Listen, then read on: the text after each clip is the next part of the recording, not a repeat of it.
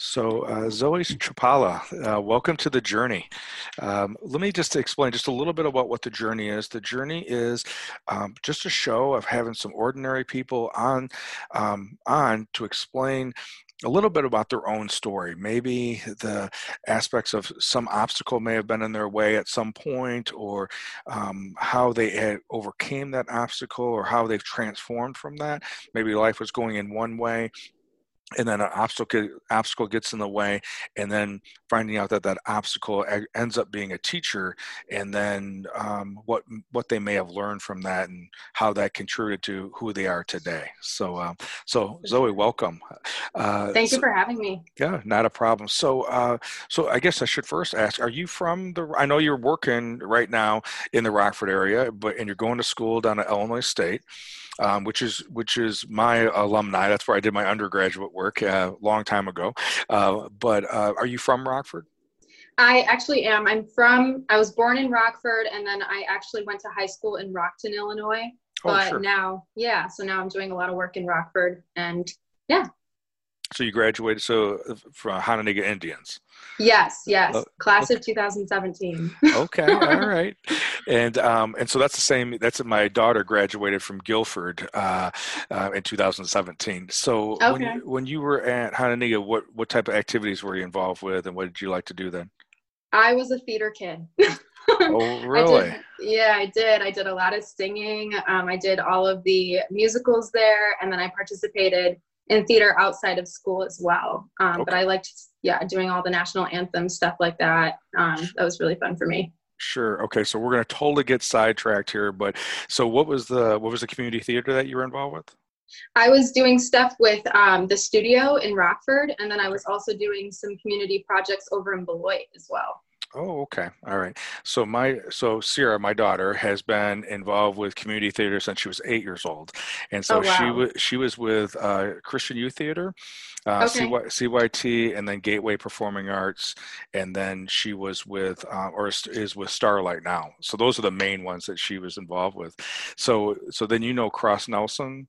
I do. I do. Yeah. Yeah, we went to school together. Yep. So so Sierra and Cross are really good friends, and I Cross's parents went to Jefferson High School when I was at Harlem, and so Oh, we, okay. and then my wife and Lori are really good friends. So they're a great bunch, and there's a lot of talented individuals out of Honolulu when it comes to the theater. Oh, for sure. For sure. So so what well while we're there, so what made you get into theater? What was that all about? How did that all come about, getting into theater? Well, I think I've always had a big personality, a little bit of strong opinions here and there. Okay. So theater was a very good way for me to express that. I was also pretty social, and I just really liked to sing. And being around all of those people who also were interested in the same things that I was made it a really great environment for me to blossom, I guess, Sure. into my fullest potential. Gotcha. Now, is there somebody in your family that was involved with theater, or were the first one in the No. family? Yep. Okay. Yep. Yep. So my wife's an artist, but Sierra was the first performing artist in our family. So very, very similar experience. Yeah. Um, no, so do you have a favorite? I know that it's hard to pick, but if there was a favorite role that you played or a favorite show that you were in, what would be the favorite role or favorite show you were in? So I was Percy in the Spitfire Grill, and that was a really awesome experience for me because before I was playing characters with not a lot of substance, and Okay. this character required a little bit more empathy from me and a little bit more compassionate understanding. The experiences that this character went through was nothing that I've ever experienced in my life. So it was a challenge for me to put myself in the shoes of this character and pull it off. But I'd like to think that I did a pretty good job. I'd like to think I did a pretty good job of doing it. I Okay. learned a lot from the directors there, and I feel like I really grew in No, that regard. so what year was that? That was at Honolulu, right? That actually was with Beloit Community Oh, Theater. Blight. Okay. Okay. Yeah, and or it's Beloit Civic Theater actually. But yeah, that was, I think it was my sophomore year of high school. No, I'm sorry. Uh, it was my junior year of high school, Okay. and so that was. that was really awesome. So just to, because I'm not super familiar with that particular musical. So tell us a little bit about that character, and then also tell us a little bit about how did you do work on the character development, because you said it stretched you out of your own normal comfort. Yeah. So I went in there. I had gotten a call from someone who was like, "Hey, like there's going to be auditions. They haven't cast the part of the main character. You should just go try out." And I was like, "Okay." I've never been someone to just turn down an experience. Like I'll try anything once. And Sure, so I sure. kind of just walked in there and was like, "Okay, like let's see what this is all about." And I got there, and it ended up being a musical about a woman who actually served time in jail because she had murdered her stepfather. Um, he had impregnated her, he had raped her, and she had gotten pregnant with his child. And he was a drunk, and it was a big thing, but it was mainly like he was abusing her, sexually abusing her. And finally, she was just like, that's it. It was a self-defense thing, but she still had to serve time in prison. She got out of prison, and then she went on to a little town and was trying to rebuild her life, but doing it as a deviant of society. Because, coming into, exiting out into society after you spent time in jail, you obviously have like a chip on your shoulder. So, first of all, I've never been to jail. I haven't been sexually abused. Nothing like that has ever happened to me. So there was a scene where she was opening up about her experience and what happened. And it was basically about her coming to terms with her relationship with God, and also just her situation in general. And it was a really beautiful scene, but the director was like, we really want you to cry and like show more emotion, really put yourself in the shoes of this character. And it was hard for me because I've never had those experiences. And so I don't know, I think when I was up there performing, and I was really starting to process the lyrics and like what it meant to this character, something just kind of came over me, and I was able to actually produce real tears. And it was awesome. I think that was when I kind of decided, like, I really want to use my voice for something, not even just singing, but just something to like bring awareness, Right. to have a platform. Well, you said something interesting as you were introducing that is what used the concept empathy, right? And Mm-hmm. and empathy, from how I understand it, is empathy is maybe starting with the fact that you didn't have the same experiences as the character you were playing, but you were able to hear their story and not necessarily relate because you've been through it, but you were able to hear what they went through and how they experienced what they experienced. And from a human level, you're able to kind of connect with that story, and that's going to bring up that natural emotion. Where if we have sympathy for someone, we're kind of like in a position where I'm up here, this hasn't happened to me, or I'm beyond this, and I'm sympathizing because something bad happened to someone. And if we both had the situation happen, we can identify with it. But that empathy, which it could be empathy as well, but that empathy is that because I've never been sexually abused, but I've had clients that have been, and being able to hear their stories and hear the pain and hear the after story, right? That not just what happened during the time period and all the feelings that came up, but then the shame and embarrassment, or whatever the story was afterwards, is almost as tragic. Kind of like this character, not only did this happen, but then she had to endure the experience of being in prison too, and then coming out as a felon. And so, wow, that must have been. And you were what, 15 years old at the time? Yeah, I think I was 17. I was Wow. 17, and it was like, oh man, it was a lot. It was a big jump for me. Sure, sure. Now that's community theater. So then it was with adults as well as young adults, right? Yes, Okay. yes. Yeah. Nice. Okay.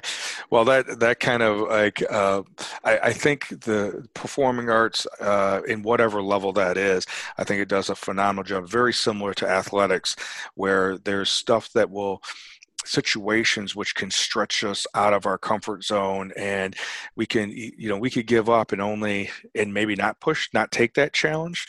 Um, but we then leave too much on the table. We never really know. And then if we do take a chance, like you did, and really try to explore that character, you kind of are forever changed in a good way. Right. Definitely. For sure. So at Illinois State, did you go directly from Hononegah to Illinois State? I did not. So I did 2 years at Rock Valley College, Okay. and I kind of got into the media program there. I had no idea what I wanted to do. I did a semester in Florida for a bit. Didn't really get anything done there. Came back to Rock Valley, trying to figure out what I want to do with my life. And I kind of stumbled across the communications classes, and discovered that I really enjoyed writing a lot. And so I stuck with those communications classes, and I realized that I was able to channel that creativity that I have and the voice that I wanted to use into my writing. And so I started taking, in my last semester there, I was still undecided. I knew I wanted to continue, but I wasn't positive. I knew it was something with communications. And I took a video production class and an audio production class, and it changed the whole game for me. I was like, oh my gosh, I want to do something maybe on TV, maybe behind the camera. I want to be doing something with media, because I saw that it allowed people to have a platform to talk about the kinds of things that they were interested in, and doing it in a way where they could bring awareness to the kinds of issues that needed to be talked about, like social issues, things like that. And I was like, that's what I want to do. And Sure. so I got into, I took there was a little bit of journalism involved with that. But I had a conversation with my cousin, who was actually a morning anchor for Rex, actually in Rockford. And so she was like, well, this is kind of what journalism is. And, I was thinking about it, and I'm like, I could totally do something like that. I want to do something like that. I did my first semester at Illinois State and joined the radio station, and I was a radio DJ there and a news and sports reporter. And that's what kind of solidified things for me. I was like, yep, this is it. Okay. This is it. Perfect. Now you are going into your senior year, is that right? Yes. Well, kind of, it's confusing. I'm doing, well, I guess it's not that confusing, but I'm in my second semester of junior year this fall. Okay. And so then you'll be graduating December of 21-ish, if everything continues to go well. So, okay. Yeah. And so this is how we met a few weeks ago, and you're doing an internship at the local news channel, WIFR, and you were doing a spot. Now, how long is your internship last with the news channel? About 2.5 more weeks. I'm really sad about it. Okay. I really love it so much. I love it so much. And the people there are great. Okay. And you've been with WIFR since May or since June? How long have you been with them? Since June. Yep. Since June. Okay. So it's been, so when we met, I guess that would have been the end of June, beginning of July. So that was pretty early on in that project. Or into your internship for that project. Okay. So speaking of that, your topic was something that has intrigued me, as you talked earlier about wanting to get into a place where you could have a voice. And it's been talk about an interesting time of coming into this, right? And coming into your own age of being able to do this. Everything from obviously the pandemic with COVID and the pandemic, and then with George Floyd when he died, and then the response with the Black Lives Matter, and then we have all this political unrest and civil unrest that's happening right now. And in the midst of it, we're still trying to figure out, okay, how are the schools going to come back in order, let alone the lower level schools, but also at the university level. So there's everything that was what we considered normal in February has now really been has taken a spin, right? And so this is an interesting time, or a good time to be. I think the fact that you want to be part of having a voice, I think this is a good time, because I think there is a lot of individuals that are maybe not necessarily trying to put light into the darkness, but they're trying to put fear, there's a lot of fear going on, and so it doesn't take a lot to keep that momentum going. And so I was very when you brought the topic to me about the impact of social media, specifically with young adults, it was a much more refreshing topic than all the other aspects of gloom and doom and the fear aspect of. Mm-hmm. So why don't you tell us a little bit about the segment, and then we can kind of maybe use that as a springboard to having some conversation, because that's one of the things I wanted to talk to you about today. Yeah, so I'll just go ahead and get into why this topic interested me and Sure. what it is. Yeah.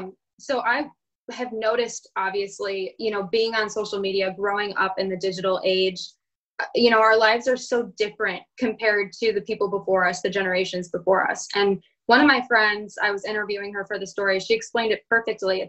It's great. It's amazing to have this feature, this tool that allows us to connect like we never have before. However, the effects of it can be debilitating, and it's mainly debilitating towards young adults mentally and emotionally. And something that I hope to do is to capture a little bit about those mental and emotional effects and how we can be conscious of them moving forward as we are active participants on social media. You kind of notice things like people are posting like unrealistic portrayals of their lives, like things that, you and I, it's not actual life. I mean, people on their Instagrams are posting their expensive vacations and, going and hanging out with their large groups of friends at these really nice parties. And they're getting, over 1,000 likes on them. And you don't see any of the lows. So like our lives there's highs and lows, obviously, with everybody. But on Instagram, you're only seeing the highs. And so what I noticed is that there's a lot of people who have a lot of anxiety just by being active on social media. Like, oh my gosh, what am I going to post? Like, this didn't get enough likes, I need to delete it. Or, just an overall feeling of not being good enough. Like not measuring up to this perfect lifestyle, not getting enough likes, and then just experiencing depression and anxiety as a result of that. So my idea was like, I wanted to explore why it affects people the way it does and how we can get away from that. There's a lot of things that we could kind of talk about. I mean, Sure. I don't know if there's anything that you wanted specifically to start with, but I could definitely begin with kind of the psychological, like the physiological responses. Mm-hmm. What I've learned is actually a lot of people find themselves addicted to social media because they receive dopamine from the amount of likes that they're getting. So those likes and those comments, it's instant gratification. It feels good. It sets off that dopamine pleasure sensor in your brain, and you want more of it. You crave more of it. So maybe you're posting more, or you're doing things to try and get more of that validation. And this can lead to maybe even searching for the wrong kind of attention. Like women, for example, posting scandalous pictures of themselves, risque pictures of themselves, doing crazy things like participating in like a Tide Pod challenge where people are eating Tide Pods Oh, and sure. trying to get a lot of likes for it, gain clout.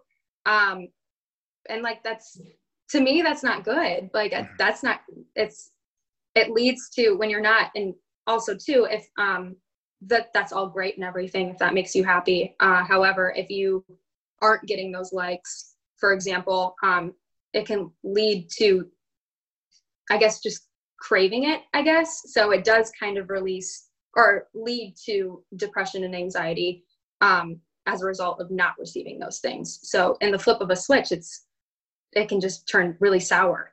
Sure.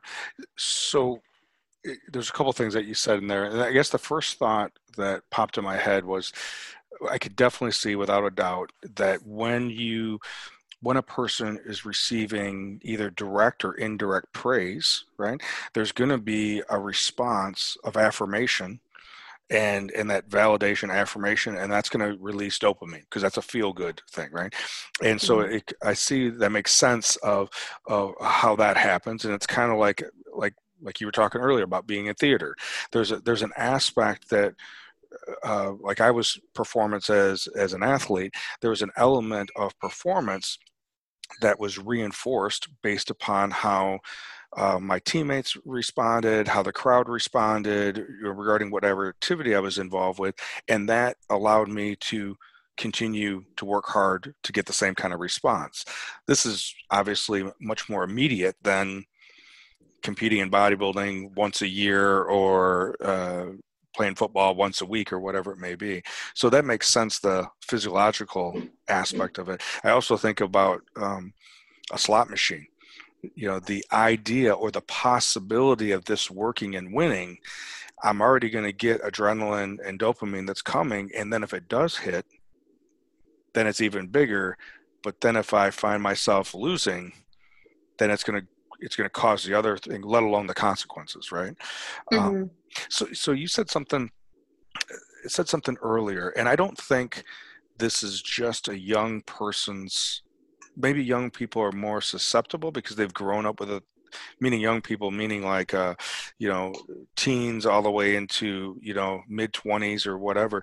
But I do think this element of wanting to be affirmed and wanting to be validated, I don't think that has an age limit. I think No, not at all. that goes all the way through. But I'm curious about, why do you think, and maybe, so I'll throw it out this way. Why do you think, in general, this is a generalization, why do you think in general people either are posting really these almost what appears to be not real, super glamorous, super maybe even staged poses and different things like that on one end, so this glamorous over here, or it's the worst thing in the world over here? It seems like there's these two extremes, obviously more of the look how great my life is. Why do you think there is not people talking more about, what do you think? There's it seems like there's a resistance to talking about that I got third place, even though I was going for first place. Why do you think there's this resistance to, I don't know. What do you think? Okay. I think what I'm getting from that is, like, why is there this fear of it? I honestly think a lot of it has to do with the amount of social pressure that's involved with Instagram, Twitter, etc. It's I think naturally, as people are aging, they obviously are looking around at what their peers are doing and they're comparing themselves. And I think on social media that's definitely intensified. And so I think that there is this underlying pressure to live up to these expectations that Instagram places on you, or that their friends are even placing on them. Like, why did you post that? Like, that doesn't fit the expectations. So they feel the need to try and measure up. I think that there is also a little bit too. I don't know if this has anything. I've wrestled with this a little bit. If it's because my generation specifically grew up on social media, and we've always seen these unrealistic portrayals. I mean, we've seen YouTubers from the beginning showing these really fancy lives, like with their cars and, how much money they're paying for things and their mansions, and these unrealistic expectations for people like me, for example. And so there's this need to replicate, this need to measure up, this need to chase clout to get validation. And something that I kind of realized, I was like, wow, I mean, I think that a lot of people, instead of, as we're growing, I think it's healthy for us to build this sense of self-worth and this sense of self-esteem within us. However, being on social media, I think a lot of that is determined based off of the interactions that you're getting with your posts. So the validation that you're receiving, it's fulfilling for a second, but then like it's really empty, and it kind of just it really does enhance the insecurity within our generation. Like it's weird. It's weird. It's a really odd dynamic, and I've continuously tried to pay attention to it because I just want to know the answers. Like why why is our worth determined off of the validation that we're getting from people that we don't know? Mm-hmm, mm-hmm. I have no idea. Right. Well, I know from psychology, there's a concept we talk about, social learning, and the concept of social learning is that we learn we learn about who we are or how we fit into the world, our own personal little bubble of the world, based upon what's being reflected back to us. And so, if I'm, and I remember this in my case, I remember this clearly. I've mentioned the story before where I went to a middle school that was sixth, seventh, and eighth grade. And in sixth grade, they didn't have sports there in sixth grade, and I just did did school, did whatever, and then went home. And then in seventh grade, because I started lifting weights that summer and had a growth spurt, then all of a sudden I became really good at, it was football that I was getting ready for, and I became captain of the team on a seventh and eighth grade team. And now all of a sudden I was noticed by the guys and popular with the guys because of athletics, which then led to being popular with girls. And I had no clue what happened. Absolutely no clue. But I know for sure I didn't want it to go away. But I never thought that it had really to do with me. I thought I made the connection that it had to do with performance. And I imagine that would have been, if that would have happened and it would have been tied into some level of social media, then I would have I wouldn't have necessarily, that my esteem or how I viewed myself would have increased. It would have been more based upon this activity. And so it would have been very fragile. And it was for me for a long time, very, very, a very conditional regard or conditional esteem that had to do with performance and had to do with lifting weights, all those types of things. And so it was a very interesting time period growing up in that, which in some ways led me to being a state and national championship as a bodybuilder, but it also led to a lot of other problems later on. So I can, and that was in the 80s. So that was way pre social media or anything like that. And I remember one time as a school social worker, I was working at Harlem, and this was right that transition between MySpace and Facebook was coming out. And I was working with this young person, I believe he was in middle school at the time, kind of a shy individual.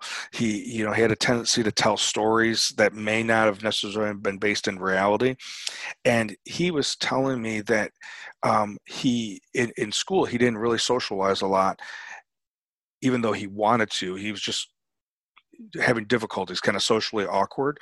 But at the same time, he wasn't open to a lot of input. So it's a lot of coaching, wasn't open to that. But I remember him telling me he had, I don't know, like 10,000 friends on this thing called Facebook. And I'm like, what do you mean you have 10,000 friends? He goes, no, I have 10,000 friends. And he would go and friend request. That's what he would do at night, constantly friend request, because he wanted his friend numbers to get as high as possible. Now, granted, this was in the early 2000s when Facebook first started coming out. But that was the first experience that I had as a professional with this distortion of, there was these online friends, but they weren't necessarily people that he knew in real life.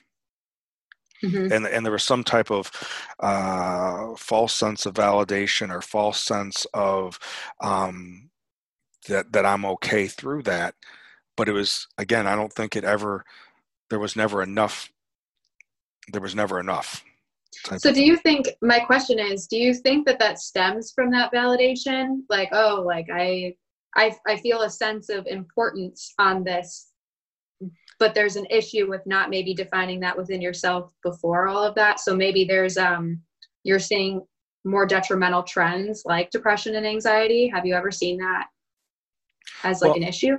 Well, I think it's probably a combination of things. I think kind of like in my case, I recognize the transition from being invisible, which I didn't recognize at the time, to being visible.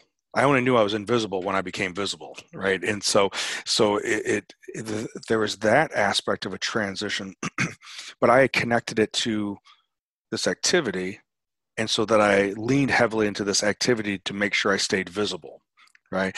And and Mhm. I and and I know that there was different time periods in my life where either because of an injury or because of whatever that was happening with the body distortion, body image distortion, that my mood would go up or go down based upon what I thought I saw in the mirror. And I imagine there's an element of that happening with, or an amplification of that with now with social media, because that was just all in my head and the small, limited amount of people that I could see on a physically see on a daily basis. I can't imagine for people that are posting it on a social media and potentially have, hundreds of affirmation or validation, or the lack of. So I think that idea, like I was talking with someone, that if there is this average response of, let's say, 300 likes, and then all of a sudden I post a picture and it only gets 50 likes, well, what's wrong with the picture? What's wrong with me? So so Yeah. so tell me a little. Why do you what? Well, I think this idea that it reinforces so much, right? So that and it's always about kind of trying to ascend, keep on ascending, more of that feeling. So there's never a time period for setbacks. Hmm. What would you say, from the best you could assess, what do you think is the reason that there's maybe an um, avoidance of talking about setbacks, like that vulnerability that comes with talking about setbacks? Like, I don't know if this ever happened to you, but you had your heart, maybe vocal, maybe outwardly as well, or silently, you had your heart set on a certain part in a musical, and you practiced really hard, you really pushed for it, but then it was given to someone else. Um, it seems like that's not okay to talk about, either one, putting it out there that you really want that part, or two, letting anyone know that you were disappointed or sad about not getting it. What do you think is the reason That people that's don't talk about those things on social yeah, media. yeah. I think it because I know I've talked to a couple of my friends about it, because that was actually something that I had asked in the interview. It was like, why do you think that we can't be vulnerable on social media? What is it that prevents us from being vulnerable on social media? And I think a lot of it is the expectations that come with it, and just nobody else is posting those things. So it's like, well, I don't want to be that person that posts it and nobody else is posting it. That insecurity. And also, I know that a couple of my friends have said, well, I don't want to make it seem like I'm begging for attention Mhm. to these people. And then I was like, well, when I'm talking with my friends about something and I have, like, I have a separate account, which was kind of what I got into. It's like, why we can't be vulnerable on social media. So we have alternative accounts where we can be vulnerable on social media, but it's only to a small group of friends. So on your main account, you have like 10,000 followers or however many followers you have, but it's a large amount. And then on your Finsta or your alternative account, where you can pretty much post whatever you want without judgment, usually only has a following of about 50 to 70 people. But on there, you can post whatever it is that your heart desires and not feel judged by it, because you're also surrounded by a community of people who are doing the same things. So it's interesting, because I think a lot of it has to do with the numbers. Like, I don't want all of these on my main account.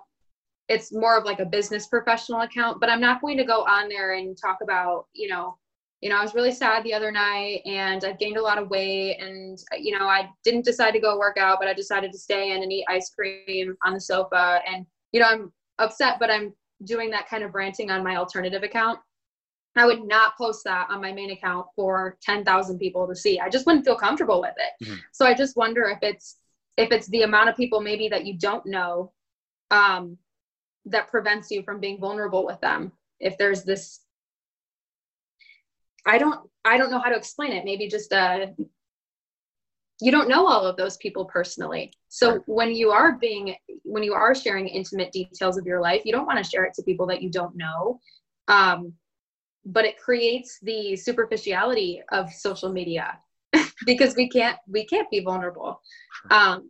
And, Instagram has said multiple things about how they understand that they are detrimental or threatening to people's mental health. And so they're doing things, they're putting measures in place to make people less susceptible to experiencing poor mental health from using the app, but they haven't said anything about what they would do. So I thought too, maybe you can also relate also on Facebook when you had mentioned when you post a picture and you're getting an average about 300 likes per picture, and then you have that one picture that only gets 50 likes, and maybe it was a little bit more of a vulnerable post. What do you think about taking the numbers away?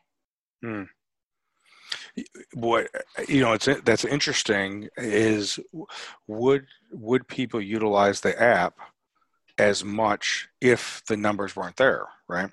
And in what so that brings up a good point. So if I scroll through Instagram or Facebook or whatever, let's say just those two, and I hit the like button, right? What's the reason why I'm doing it? Yeah.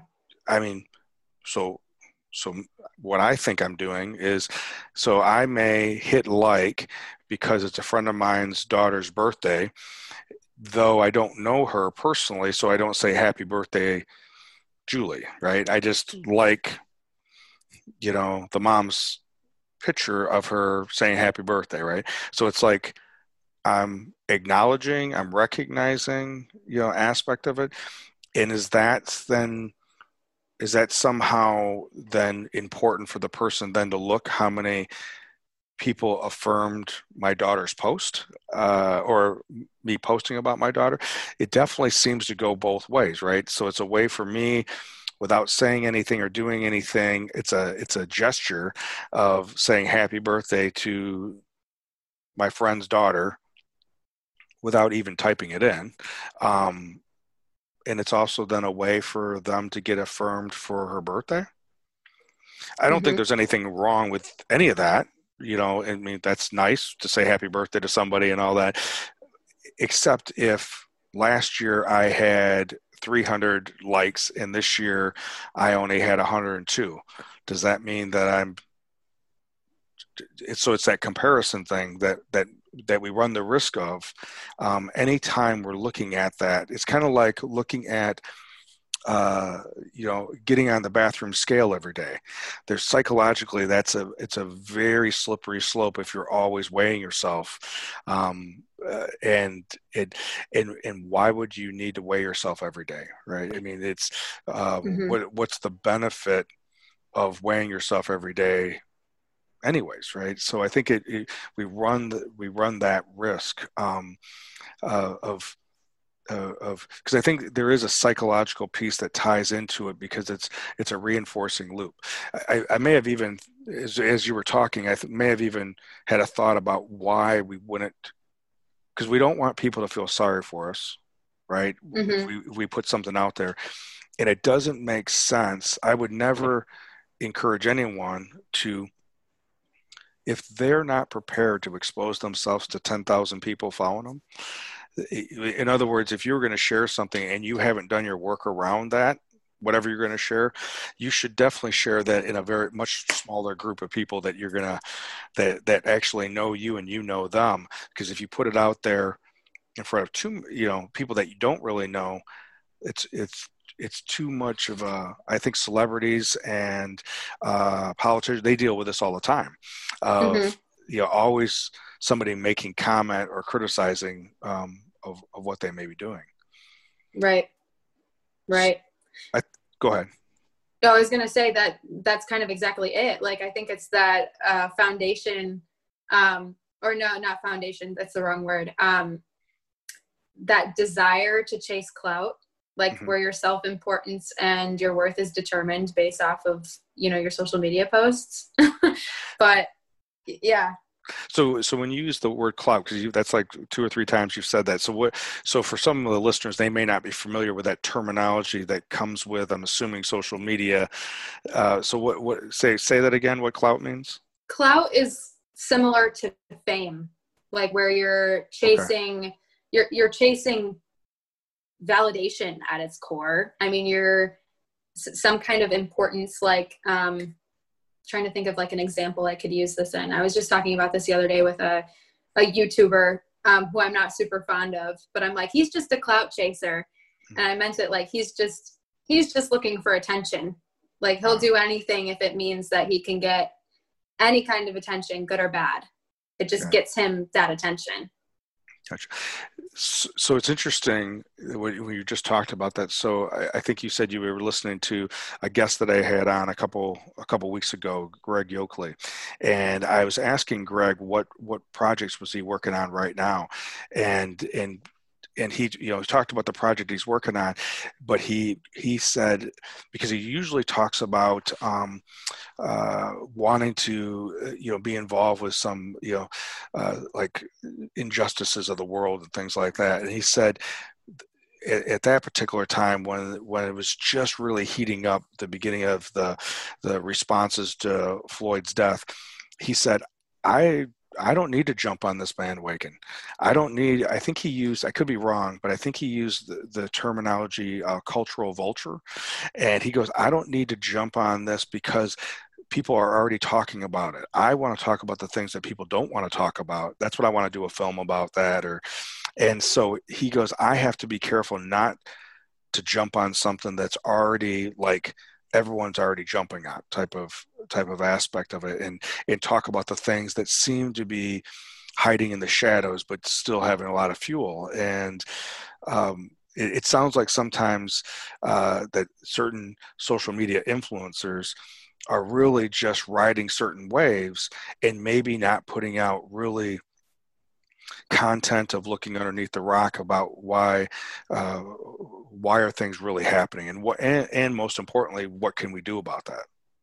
One thing that really has stood out to me in the midst of everything going on in the world is these YouTubers or these influencers who have a huge following with so many people watching them, and they aren't saying anything about what's going on. Like they are not using I've said previously, if I were lucky enough to get a platform, I would want to use it to talk about the social issues that people are uncomfortable talking about because it deserves awareness. The whole Black Lives Matter movement, Corona, political things that are going on right now, they are pretending like it's not even happening. And like, to me, I have a moral conflict with that, because it's like, you have a big following and you're able to reach so many people. Like, this is like, you have a voice, so use it, and they're not. Yeah. And that's interesting to me. Side note. So Zoe, are you saying that they've gone like silence, like they pulled themselves off, or have they just avoided any of those topics and they just are doing their own whatever content it is?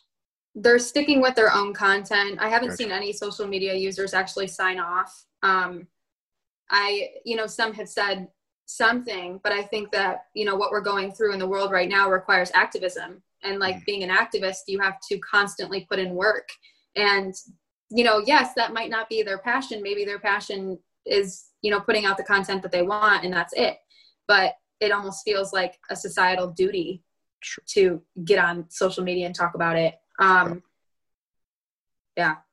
Well, and I think you're right. I mean, social media, obviously, like many things, is here, and it's not gonna go away. There's too many benefits of it, even though there are definitely downsides to it, and it's too entrenched within our culture. So it's gonna be there. And so I think one of the things that we can do is have have conversations how it can be used in a life-giving way instead of instead of like a negative reinforcing loop, right? And meaning that I'm constantly chasing external validation to try to feel better about myself internally. Because I know for me, I have to try to. It's kind of like when this all started happening with when COVID first hit. There was fear of the unknown, fear of how is this going to impact the people that work for me at the different companies. How's it going to impact my clients and stuff? And so, let alone personally, how are things going to be? But I knew I don't do well if I'm constantly in that fear mode. And so I had to look for what opportunities are going to come up in the midst of this chaos. And so a lot of the stuff that I had been working on prior to COVID, different aspects of stoicism, learning how that, kind of like we said earlier, the obstacles that are in our way can be teachers and opportunity for the next awakening.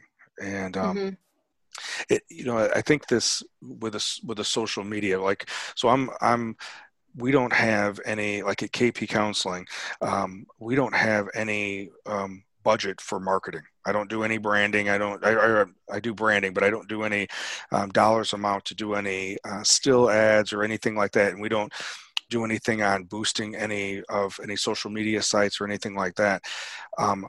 But I consistently, through a scheduled time throughout the week, I'm putting stuff out on social media sites or accepting opportunities to do interviews or do talks or whatever it may be. And they're all stories about, we never talk about counseling, and we don't very seldom even talk about mental illness, but we talk about just everyday reflections of how do you see things from a different perspective? How do you,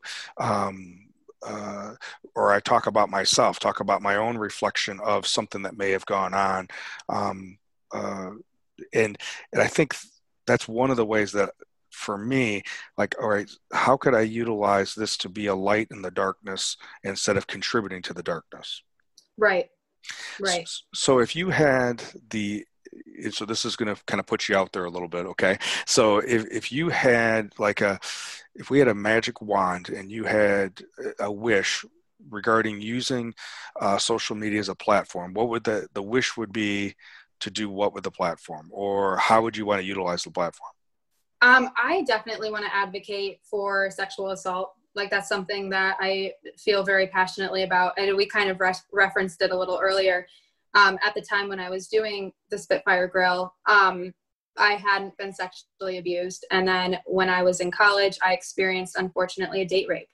And so it changed my whole perspective on victim blaming, sexual assault survival stories, and survivors in general. And so if I had a big platform, I would definitely advocate for those people who experience the shame and the guilt and everything that comes with, I guess, the trauma of experiencing rape, and use my voice to help women come forward, like help women feel like they're in a safe space to talk about what happened and that things are going to be okay. I also too, I definitely consider myself a feminist, but a lot of people get it twisted. A lot of people are like, oh, if you're a feminist, then that means, it's women above all else. And like, that's not it. I think that as a woman, as someone who's Black, as someone who, is Mexican or a different race other than white, anybody who identifies as part of the LGBTQ plus community is a minority. Like, we are still oppressed in this society. And as a feminist, you're fighting for equality. So if I were to have a big platform, I would use my voice to fight for equal rights, for sure. Gotcha. Okay. Well, and if there's something that you would say, no, I'm not okay with talking about that, feel free. I'm very okay with that. What do you think going with, and I'm sorry to hear that what happened to you when you were in college. I don't know. To say that it sucks is just an understatement. So, but what do you think is the reason the victim? You said victim shaming. So tell me That's what it sounds like, that you experienced some of that. So what do you think, not only what it was that like being on the receiving end of that, but then if you had any thoughts about why do people do that? What's the motive behind someone doing that? I'm locked and loaded, ready for this question. Okay. Um, I've been through a lot of therapy to be able to answer this. No, I'm just joking, but which is not a bad thing, right? No, not at all. This is what we call doing our work. So Yeah. I definitely think a lot of it has to do with the fact that we live in a rape accepting society where we place the blame on the victim instead of actually holding responsibility or accountability for the perpetrator. So, telling women before they go out that they need to watch their drinks, that they need to watch what they wear, they need to watch what they say, because men can't help themselves. That's wrong in itself. I mean, we have rape education where we are teaching women how to protect themselves from rape instead of actually teaching men not to rape. I mean, how backwards is that? Mm-hmm. Yeah, very much so. So then the shaming aspect of it comes as a result of that same kind of mentality of that, well, you didn't follow the protocol, you weren't safe enough. Like, what part did you contribute to this? That type of thing?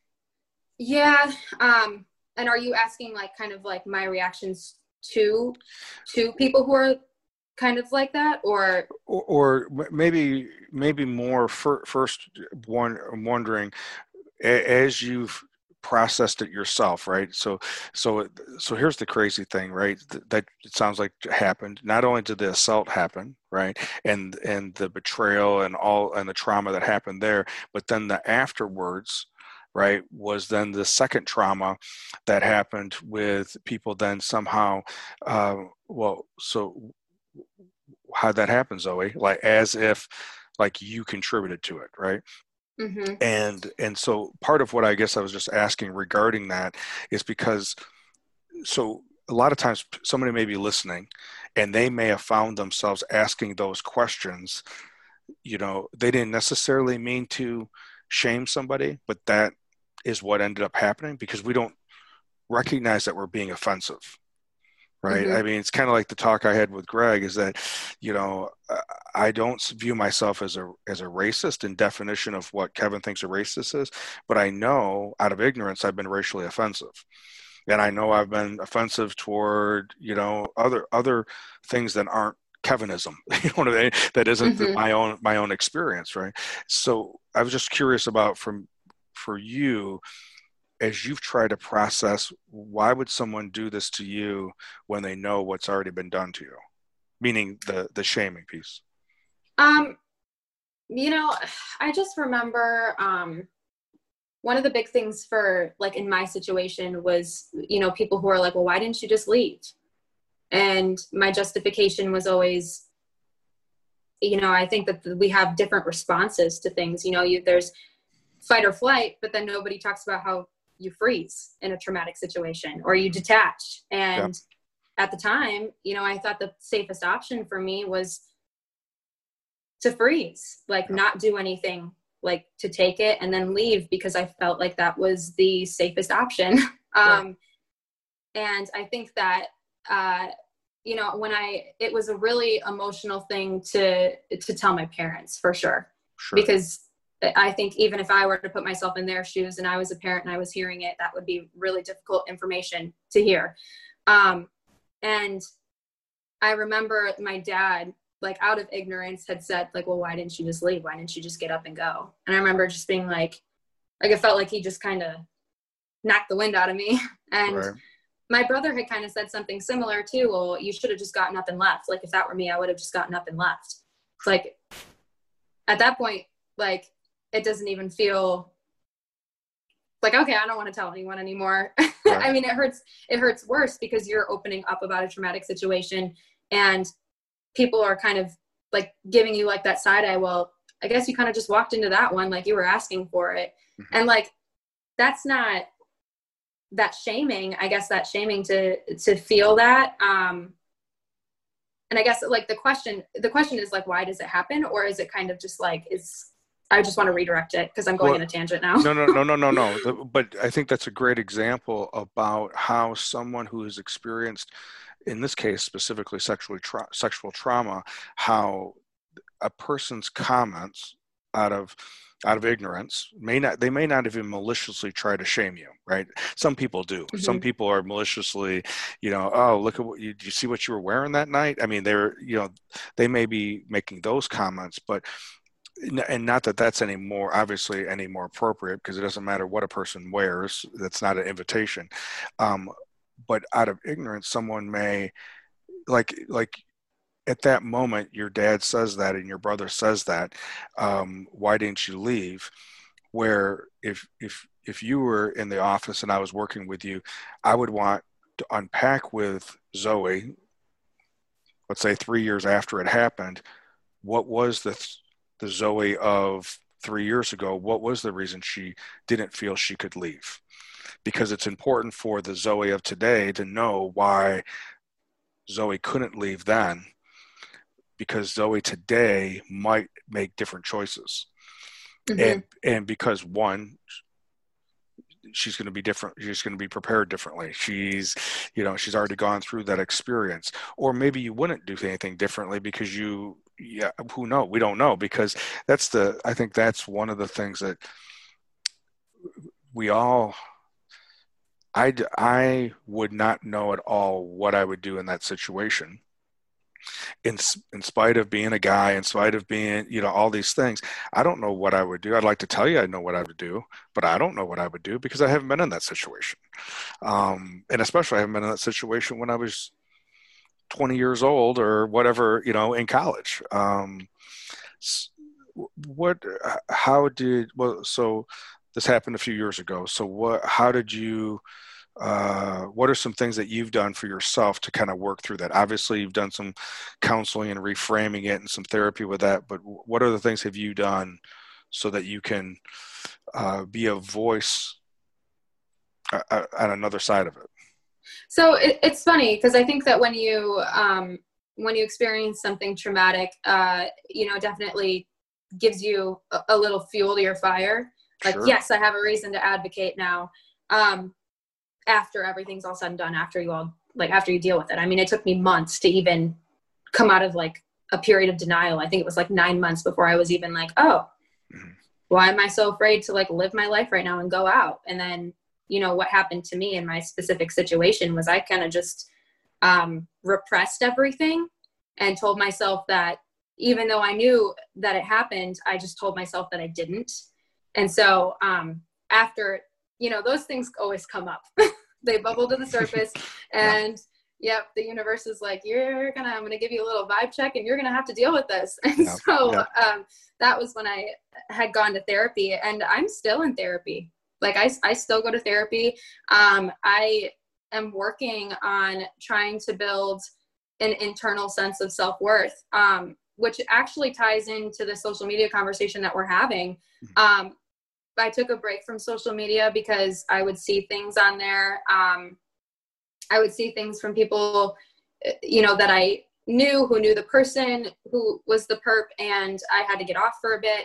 And that helps, like a social media cleanse, just to get my thoughts and my emotions in order, going to therapy. And I do a little bit of meditation now. I will admit that I am very unfocused all the time, so it's hard for me to stay committed to meditation, but I do try. I'm up to 5 minutes right now where I can like do it. There you go.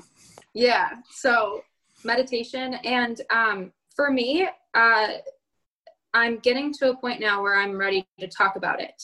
I'm ready to, I'm not ready to go into, like everything that happened to me. Like, I don't want to share my intimate experience of what happened, but I'm getting to a point now where I'm even comfortable saying that I experienced something traumatic, and even just saying too, like, I know what that's like, and I want to help other people who, unfortunately have worse circumstances than, I do, maybe who don't have the option to go to therapy, or, where they are fearing for their lives because they're continuously abused by their abuser. Yeah. So I think, you know, I don't think at any point, well, I shouldn't say that. I think in most cases, a person who's been traumatized doesn't have to necessarily go over all the specific details of what the trauma is, except that it's already been stated, as you've stated, and then because I don't know if it was an incident that happened in your life. It's a part of the story. It's not your whole story. And that trauma that happened was just a part of that aspect of that story. And being able to go and talk about what was the story you told yourself afterwards, that I think that's the stuff that we need to have conversations about and bring that part to the light. I agree with you. You said something earlier that I've been running men's groups since the early 90s, and in those men's group, we talk about the responsibility as a man. You have a responsibility to not only discipline and control yourself mentally, verbally, as well as physically, but you don't have a right to use your power or strength to dominate someone, especially in a sexual way, especially or in a manipulative way in an emotional aspect in a relationship. And so we do spend time talking that there's nothing about that, or objectifying someone. There's nothing okay about that, because you'd be, meaning someone in my group, they would be the first ones to be offended if that was done to their wife or their daughter or their mother or someone like that. So, but I agree with you. That is not, that was not what I was taught growing up. And that was not what was reinforced until it was a specific initiative that I got involved with in the early 90s, which was the men's work in men's psychology.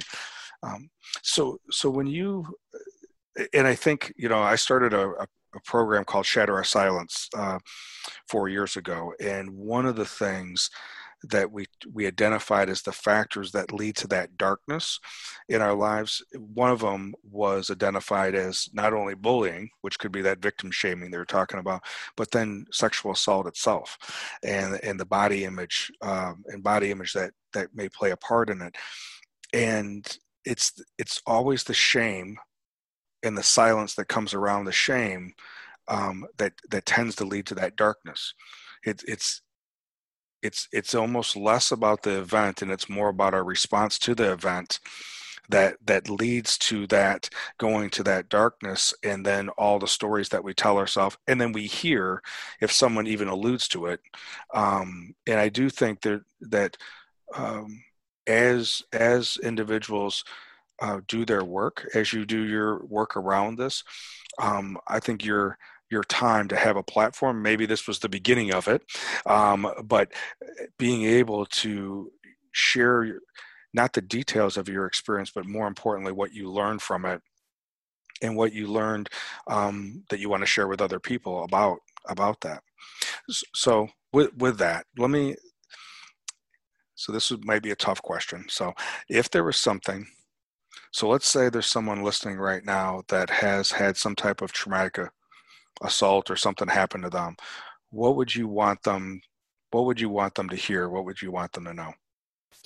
As cliche as it sounds, you're not alone.